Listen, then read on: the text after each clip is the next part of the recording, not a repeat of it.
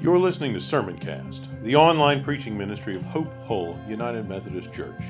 Be sure to visit us at hopehullumc.org/sermons, where you can subscribe to future episodes of Sermoncast and browse our archive of past messages. Thanks for tuning in. When we talk about the different events in the life and ministry of Jesus, we tend to emphasize different aspects of his life and ministry at different seasons of the year. Or you may have noticed that different people, preachers, teachers, different people in your family maybe gravitate towards one event or another. Perhaps the birth of Jesus. Perhaps we have a special interest in the miracles of Jesus, those events. We frequently, weekly, daily focus on the crucifixion of Jesus, and we frequently focus on his resurrection. And rightly so. These are crucial aspects of the gospel, aren't they? Crucial aspects of our foundational accounts of Jesus and who he is and what he's done and why it matters. And they give meaning to our lives and to the church. And they drive who we are. And we come to Jesus to discover his mind and his heart and his passions and his desires, so that by God's grace, his mind, heart, passions, and desires can be reproduced in us. There's one event, however, that is frequently neglected. One event that is frequently overlooked.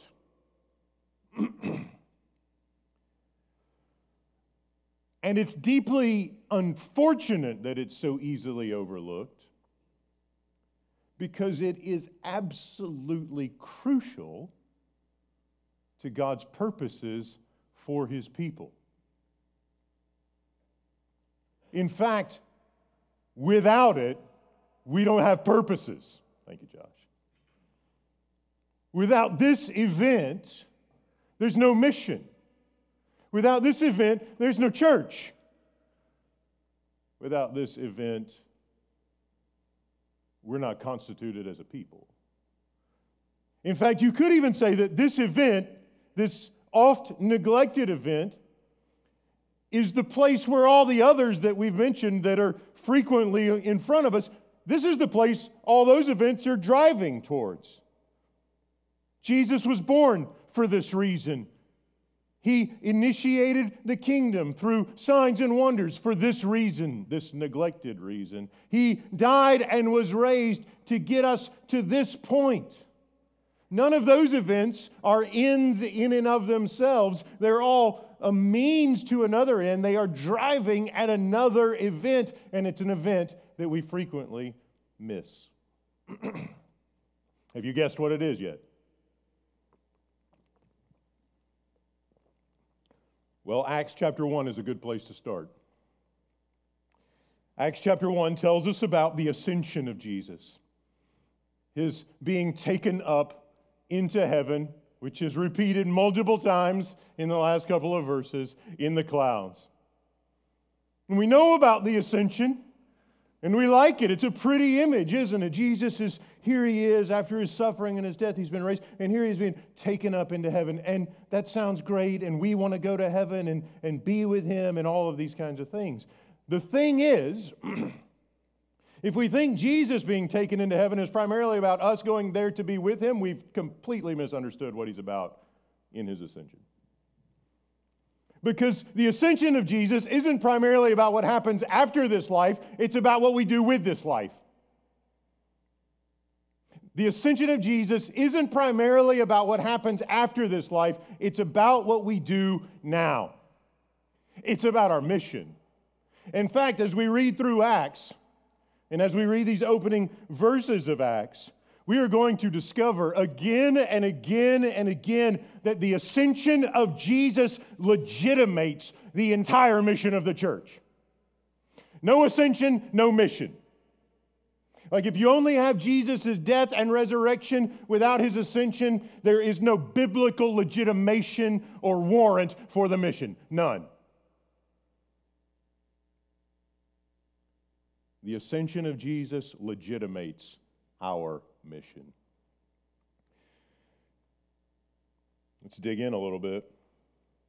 It'll be helpful to know, many of you will already know this, but it may have escaped our thoughts, that Acts is part 2 of a larger story. We forget this sometimes because Acts comes after the Gospel of John, and it feels very different from the Gospel of John. But before the Gospel of John, we get Luke.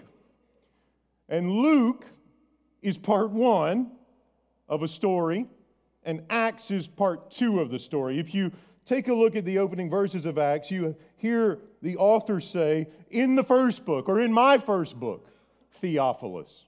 And Theophilus is probably a wealthy patron who commissioned this work of early church history. In the ancient world, books were very expensive, and if you were going to get the paper or papyrus and the ink and all of the, or the leather, whatever it is you're writing on, all of the supplies and the time that it would take were ridiculously expensive. And so a lot of times if a book was going to be written, you would have a wealthy patron commission it and pay for it. And so, it's not uncommon at the beginning of a work to sort of honor the person who funded the project. And so we have the author, who is Luke, the gospel writer, referring to the topic of his first book, in which he wrote about all the things that Jesus did and taught from the beginning until the day he was taken up. So Gospel of Luke, all the things Jesus did and taught from the beginning, his birth, to the day he was taken up. And where does the Gospel of Luke end? It ends with the ascension. So in my first book, I wrote about all the things from the beginning up into the ascension. And the implication then is, now in my second book, I'm going to write about all the things Jesus did after his ascension. And this is one place where we need to kind of think through, again, a lot of times you have kind of these debates, kind of little debates over what Acts is really about and who the main character is. And it's often called the Acts of the Apostles because the disciples and their followers are doing the mission. And a lot of times people kind of back up and say, well, it's really about how the Holy Spirit works through the apostles. So some folks want to call it the Acts of the Holy Spirit through the apostles. But if you go back up even before, like you get the Holy Spirit, he comes in chapter 2, and the Holy Spirit is crucial, and we're going to spend some time talking about that. But if you back up even further, the implication of the opening verses is that Acts is about Jesus. Jesus is the one who sends the Spirit as his powerful presence working through the disciples to bring the gospel of the kingdom to the ends of the earth.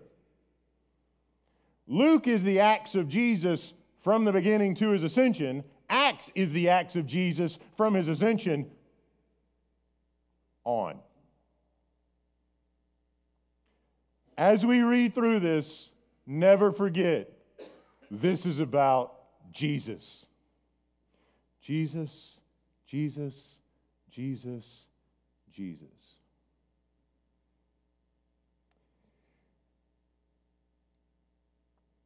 Before we hear about the ascension, the events, we discover Jesus presenting himself to the disciples with convincing proofs. Again, Luke is probably kind of grabbing and summarizing some of that stuff from the end of the gospel when Jesus showed up and ate breakfast with the disciples. That sounds like a pretty convincing proof to me. I'm not a ghost, as you might guess. Where's the fish? Because ghosts don't eat fish, but resurrected messiahs do.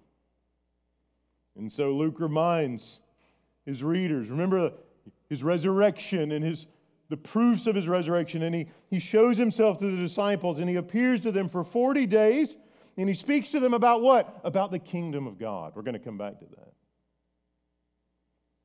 The Gospels are about the kingdom of God. Acts is about the kingdom of God. It'll be a theme that runs all the way through, and we will come to it again and again and again. But just before Jesus is ascended, we get a little more details. You've got kind of the summary statement. He presented himself. He showed specific proofs of his resurrection. He instructed them about the kingdom of God. And you get a sense here that the disciples are beginning to get a little impatient. Wouldn't you after 40 days?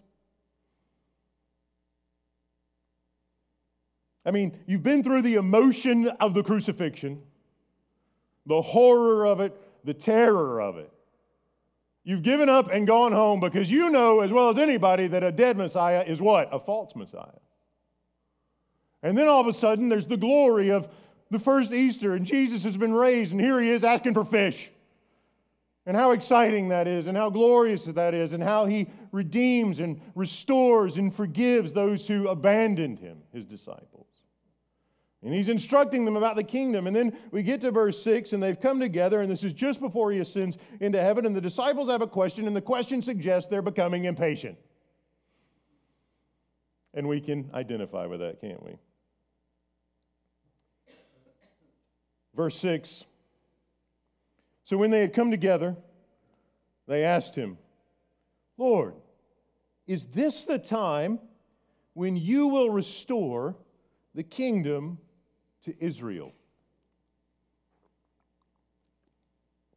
Is this the time when you will restore the kingdom to Israel? Now, that question reveals some presuppositions, doesn't it? And it also reveals that some of those presuppositions are mistaken in light of what's coming in the rest of Acts. The disciples ask Jesus if he's going to restore the kingdom, and the commentators recognize that what they are envisioning is the restoration of a political kingdom. Because they've been shaped by typical views of what it means for the Messiah to be the Messiah. In the period around the first century, Jewish people were expecting a political king or a ruler to liberate them from the Romans, in the way that God had raised up kings and warriors in the past to liberate them from their oppressors. And so the disciples believe that Jesus is the Messiah, and their question is, are you going to restore the kingdom to Israel? Is it going to be a national kingdom? You can see, and we'll find out very quickly, that they have a very small vision of what Jesus is about. Maybe that's a helpful way to read Acts, as a constant diagnosis to ask ourselves the question, is our vision of the kingdom as big as Jesus' vision of the kingdom? Because the disciples, their vision was much narrower in scope than Jesus' vision. We want a political kingdom restored in place of the Romans for Israel in our national borders at this time. Third mistake. We want it immediately. And Jesus doesn't say yes, and he doesn't exactly say no. It's more of a, it's not going to work out quite the way you expect. The kingdom is coming. Like, that's what this is about. He's been talking to them in this 40 days about the kingdom. And at the end of the gospel, or at the end of Acts, we'll hear again that the Apostle Paul is in Rome doing what? Proclaiming the gospel of the kingdom. So Acts is kingdom beginning, middle, and end. But not this kind of kingdom. It's not a political kingdom, exactly. It's not a kingdom restricted to a single national set of boundaries. And it's not a kingdom that will be fully visible immediately. And so Jesus tells them it's not for you to know times or seasons or periods that the Father has set by his own authority. Here's what will happen. You will receive power when the Holy Spirit has come upon you. And you will be my witnesses in Jerusalem, in all Judea and Samaria, and to the ends of the earth. When he had said this, as they were watching, he was lifted up. We'll talk about that in a minute, but let's talk about this commission. You will be my witnesses.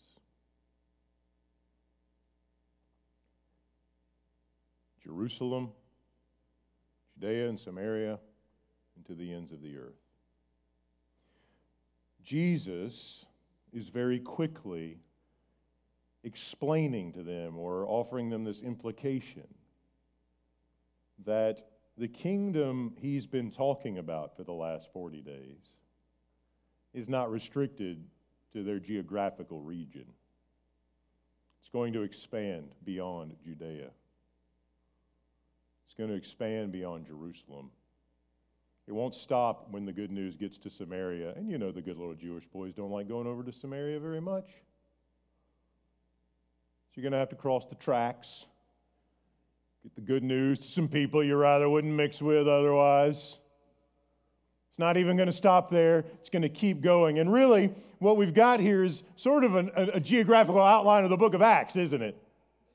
Because as the story unfolds, the first 7 chapters are about the expansion of the gospel in Jerusalem. And we'll kind of work through that. And then the story unfolds a little bit further. As the church is persecuted, they spread out. God in His providence uses the suffering of His people to advance the gospel. And so when the early believers begin to suffer on behalf of Jesus, when they begin to get persecuted, what do? Well, we better skip town and go somewhere else. So they spread out into the larger region of Judea and Samaria. And chapters 8 through 12 talk about how the gospel has expanded into those regions. And then it continues to spread. In chapter 13, the gospel goes beyond the local region into Turkey, Greece, Ephesus, and ultimately Rome. That's why our image has the Italian peninsula. Because this story comes to its climax with the gospel landing in Rome. And you've heard the saying probably, all roads lead to Rome. But that means all roads go out from Rome too. And the implication is if the gospel gets to Rome, it'll go everywhere. And it has. It's come to us. It's made its way through God's providential faithfulness to more people groups than ever before. There's still some waiting. But the gospel will get there too. And that's our calling. To bring the gospel to the ends of the earth. Sometime the ends of the earth is in our zip code. Sometimes it's in our county. I was struck one day in Union Springs, Alabama, not far away. Many of you have been there. I was having a chat with a guy who stumbled into the church office, and we started talking about Jesus, as we do. And I asked him, "What do you know about the cross?" And he said to me, man, this guy's probably about my age at the time, mid-30s. He said, man, I see crosses all over this town. If you've ever been to Union Spring, you know there are more churches than there are people in Bullitt County. It's true. He said, man, there's crosses all over this town and churches, and they all got a cross out front. And people wear them around their neck like jewelry and earrings and crosses everywhere. He says, I have no idea what it means. I was impressed with his honesty. Most people lie to me. They act like they know what it means even though they don't. He says, I don't know what it means. We continue to have at that time he was quite eager. He's like, well, what does it mean? Come on, talk about it. But at that moment, it dawned on me that even in the Bible, like we think about other cities like New York or LA being places where people can hang out and not know about Jesus, right? Bible Belt, folks. Union Springs, Alabama. The guy didn't know about the cross. Jesus says, "You will be my witnesses to the ends of the earth," and sometimes the ends of the earth are in Bullitt County. Sometimes they're in Montgomery County. Pick a county. This is what Jesus had in mind before he ascended into heaven. This is about the mission of the church. This is another expression of the Great Commission, isn't it?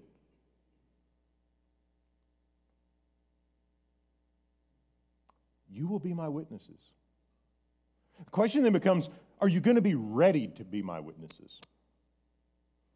To that, Jesus says, I'm going to give you the Holy Spirit.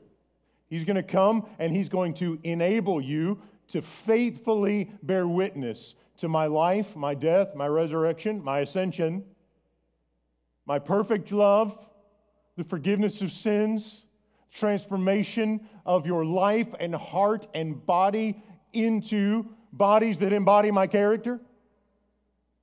He's going to enable all of that. Will you be ready? Or will you be distracted like these guys?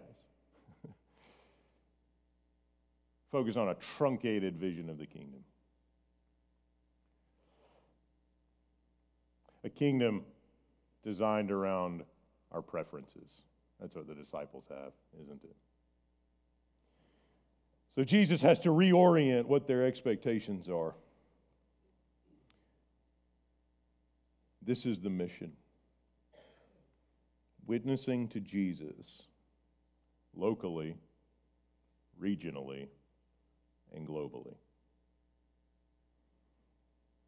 Witnessing to Jesus locally, regionally, and globally. That's why every Sunday when you hear me mention our ministry partners, I'm eager to emphasize that we have local ministry partners, domestic regional ministry partners, and global partners. Now, we can't partner with everybody. Nobody can do everything. Of the hundreds of thousands of missionaries in the world, we don't have enough dollars to send all of them a single dollar. We don't have enough time in the week to partner and email and write letters and cultivate relationships. But I remember one time a bishop saying to me, you can't do everything, but you can do one thing.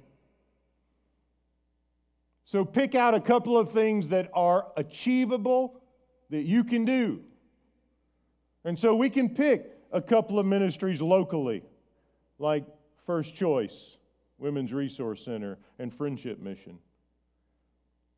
And instead of spreading ourselves so thin that we're ineffective, we can put serious resources, both people and financial and time and all of these things, into those sorts of ministries that are engaging with people who are longing for hope. And we can connect regionally.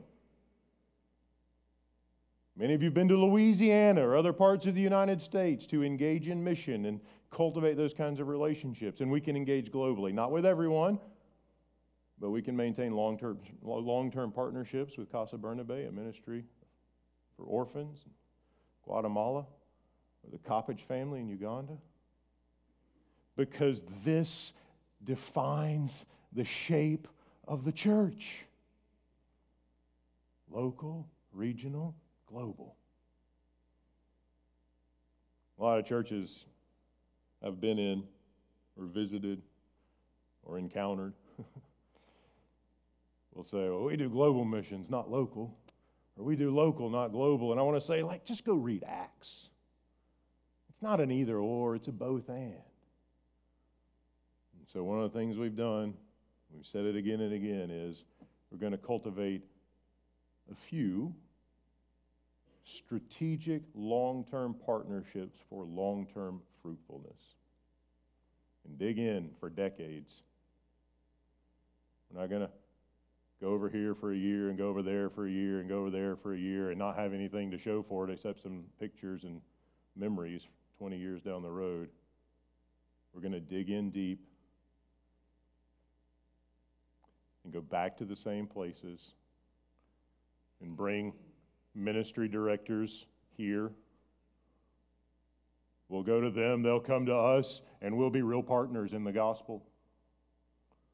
And 20 years down the road, 30 years down the road, 50 years down the road, 100 years down the road, this church will be able to look back and say, what fruitfulness. What fruitfulness.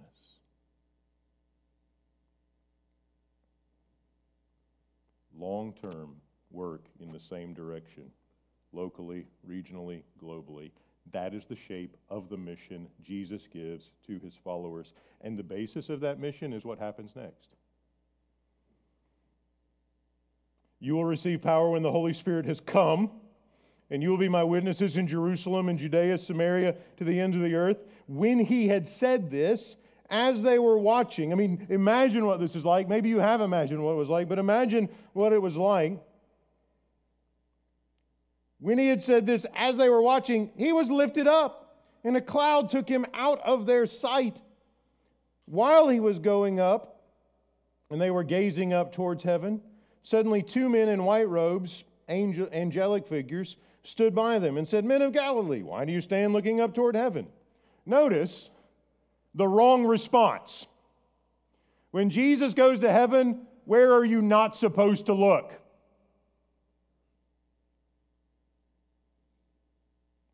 Why are you looking at heaven? Weren't you listening to what he just said? The church's response to the ascension of Jesus is not to look away from this world to the heavenlies. It is to look to Judea, Samaria, and the ends of the earth. Jesus goes to heaven pointing us to the world. Maybe that should have been the bottom line. Jesus ascends into heaven, and you think, well, if you were standing there and all of a sudden the Son of God, resurrected in glory, goes up in some clouds, I imagine all of us would be going, wow, I didn't see that coming. Look at, this is ridiculous and remarkable and stunning, and here we are witnessing the ascension of Jesus, and the angels show up and say, why are you looking at, what? Why are you gazing into heaven?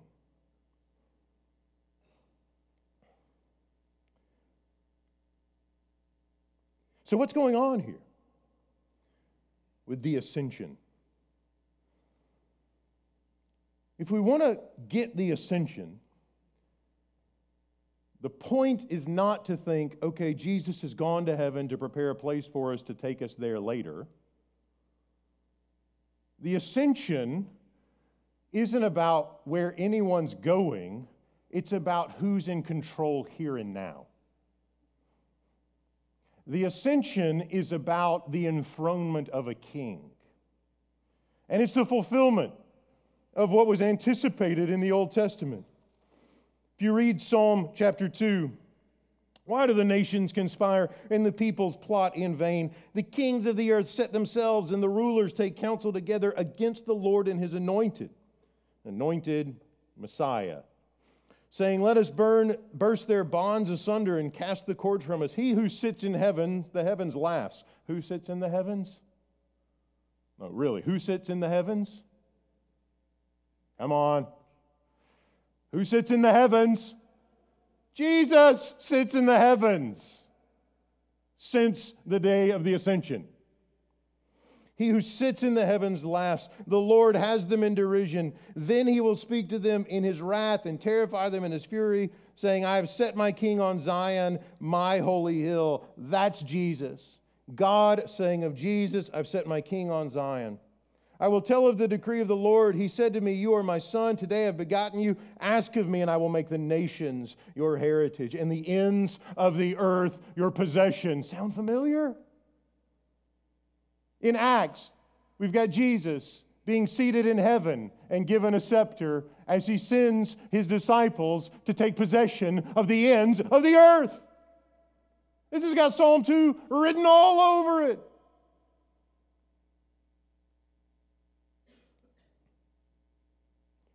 The ascension isn't about the sweet by and by.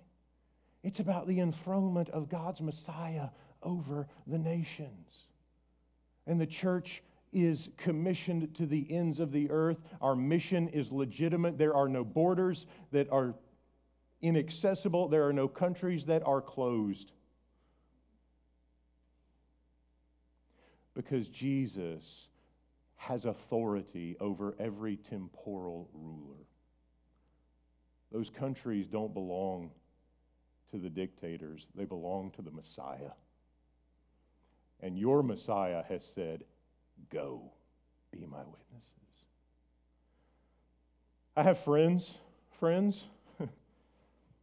who go into countries like with a cover.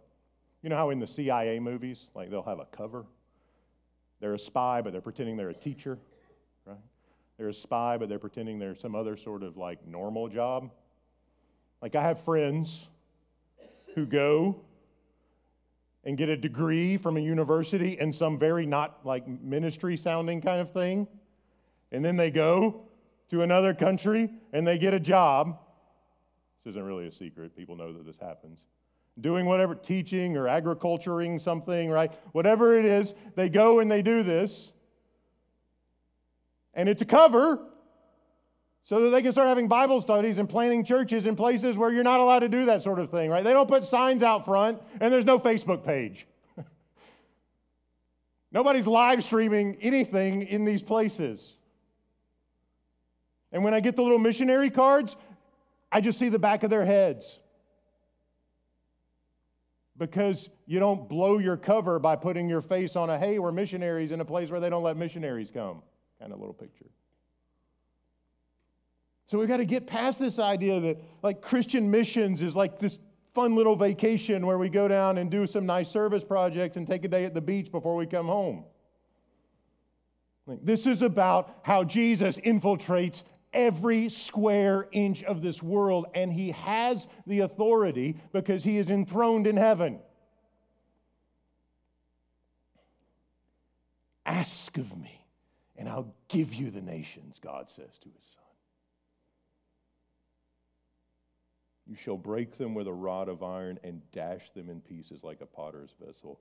Now, therefore, and this is the message of those kings. Now, therefore, O kings, be wise. Be warned, O rulers of the earth. Serve the Lord with fear, with trembling. Kiss his feet, or he will be angry and you will perish in the way, for his wrath is quickly kindled. But happy are those who take refuge in him. Now, this is hard for us to understand because we live in a republic. And people who live in a republic don't really get kings. That was kind of the point, right? We don't want a king, so we left and created a republic. If you don't know what that means, go read a book on early American history. And so we're not, the idea of someone, like one person being in charge of everything and just calling all the shots, we resist that. And so we come to these texts about Jesus being the one person who calls all the shots, and we struggle with it. And so we kind of spiritualize it. Well, he's the Lord of my life. Yes, he is, but that's not all. He's also the king of the ends of the earth.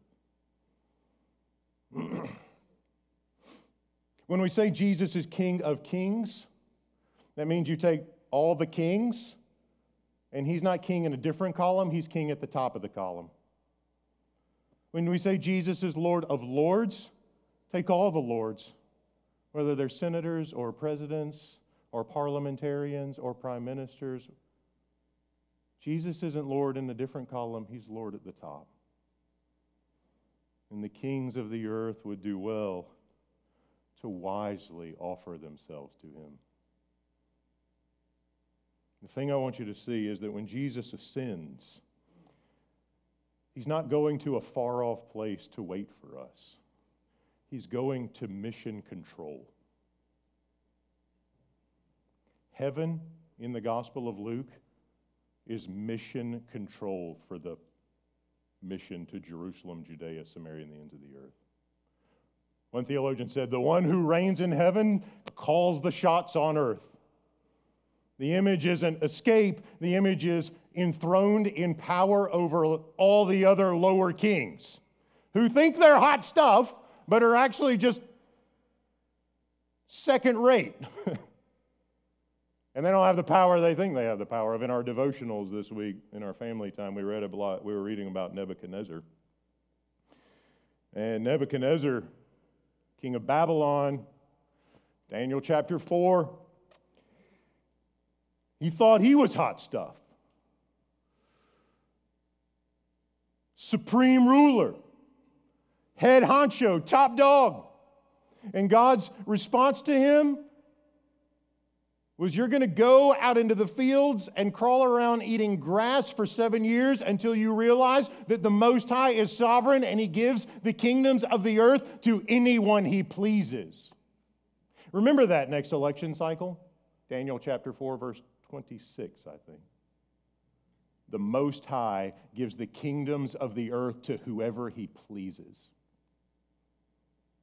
When your candidate loses, it's not because God isn't involved. It may be, check that, He gives the kingdoms of the earth to whoever He pleases. We're not going to get off into speculating about His purposes in that.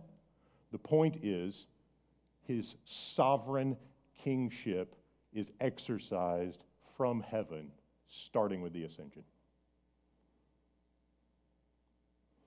God exercises sovereign kingly authority through Jesus from heaven on earth. So we got to get past this just doing my thing here until I go up, till I fly away or something, right? The one who reigns in heaven calls the shots on earth. Jesus goes to heaven and is seated on a throne, is given a scepter, wears a crown, and every knee bows before Him in the end, and every tongue confesses Jesus Christ is Lord. And the mission that He sent, the last thing He says before He ascends, you are my witnesses. The last thing that happens is legitimated by the ascension. Heaven isn't a faraway place. Heaven is the way Jesus engages in ruling His dominion. And you are His representatives. When you get up and you go to work tomorrow, you're His witnesses. When you get home this afternoon and you're eating lunch with your family, you are His witnesses. When you take that trip and go on vacation, when you go on the mission trip, when you show up at church, when you go play golf or go hunting or read a book or have a coffee or whatever, you are His witnesses.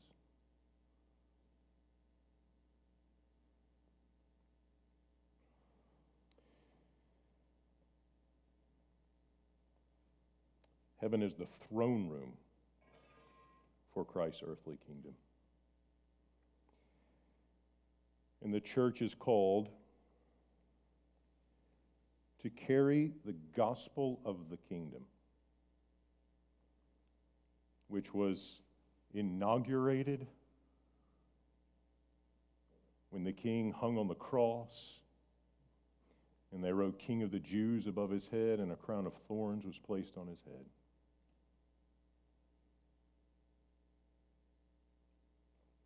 And God didn't abandon him to the grave, but raised him up. And now the resurrected Lord has called us and commissioned us and has ascended to the place of supreme authority.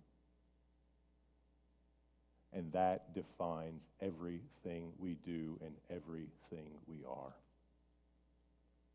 Parents, as parents, our primary role is not to make sure our kids are good baseball players or that they do their homework. That's fine. We play ball, we do homework. We homeschool, so all of our work is at home. There's a lot of it. Our primary role is to make sure that our children become faithful witnesses of the Lord Jesus Christ. And you know how they learn to do that? Same way they learn everything else, by imitating you.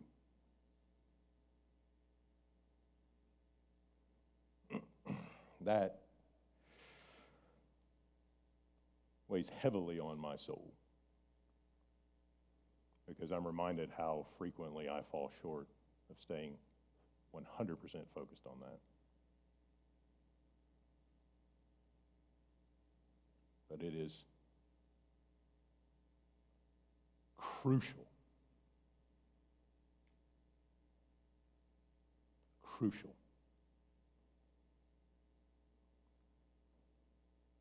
That we are faithful to this commission and that we faithfully hand it on to the next generation. We will be tempted by distractions. We will get busy, we will get tired, we will be frustrated.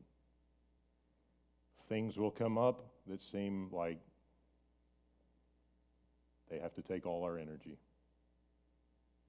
We must not, church, we must not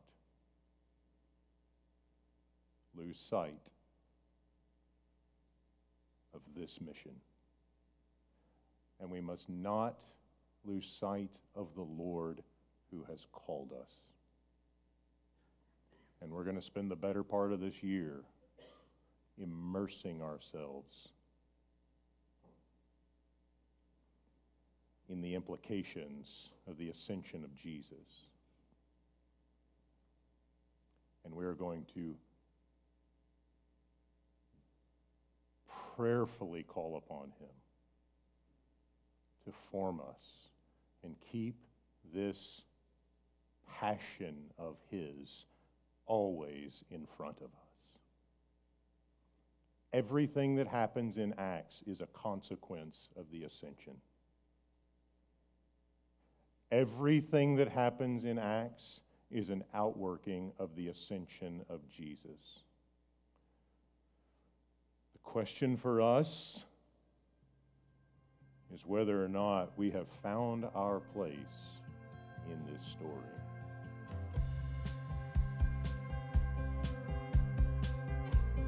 You've been listening to Sermoncast, the online preaching ministry of Hope Hull United Methodist Church. If you enjoyed this message, consider sharing it with a few friends. Remember to visit us at hopehullumc.org/sermons and subscribe to get notified when new content is posted. Thanks for listening.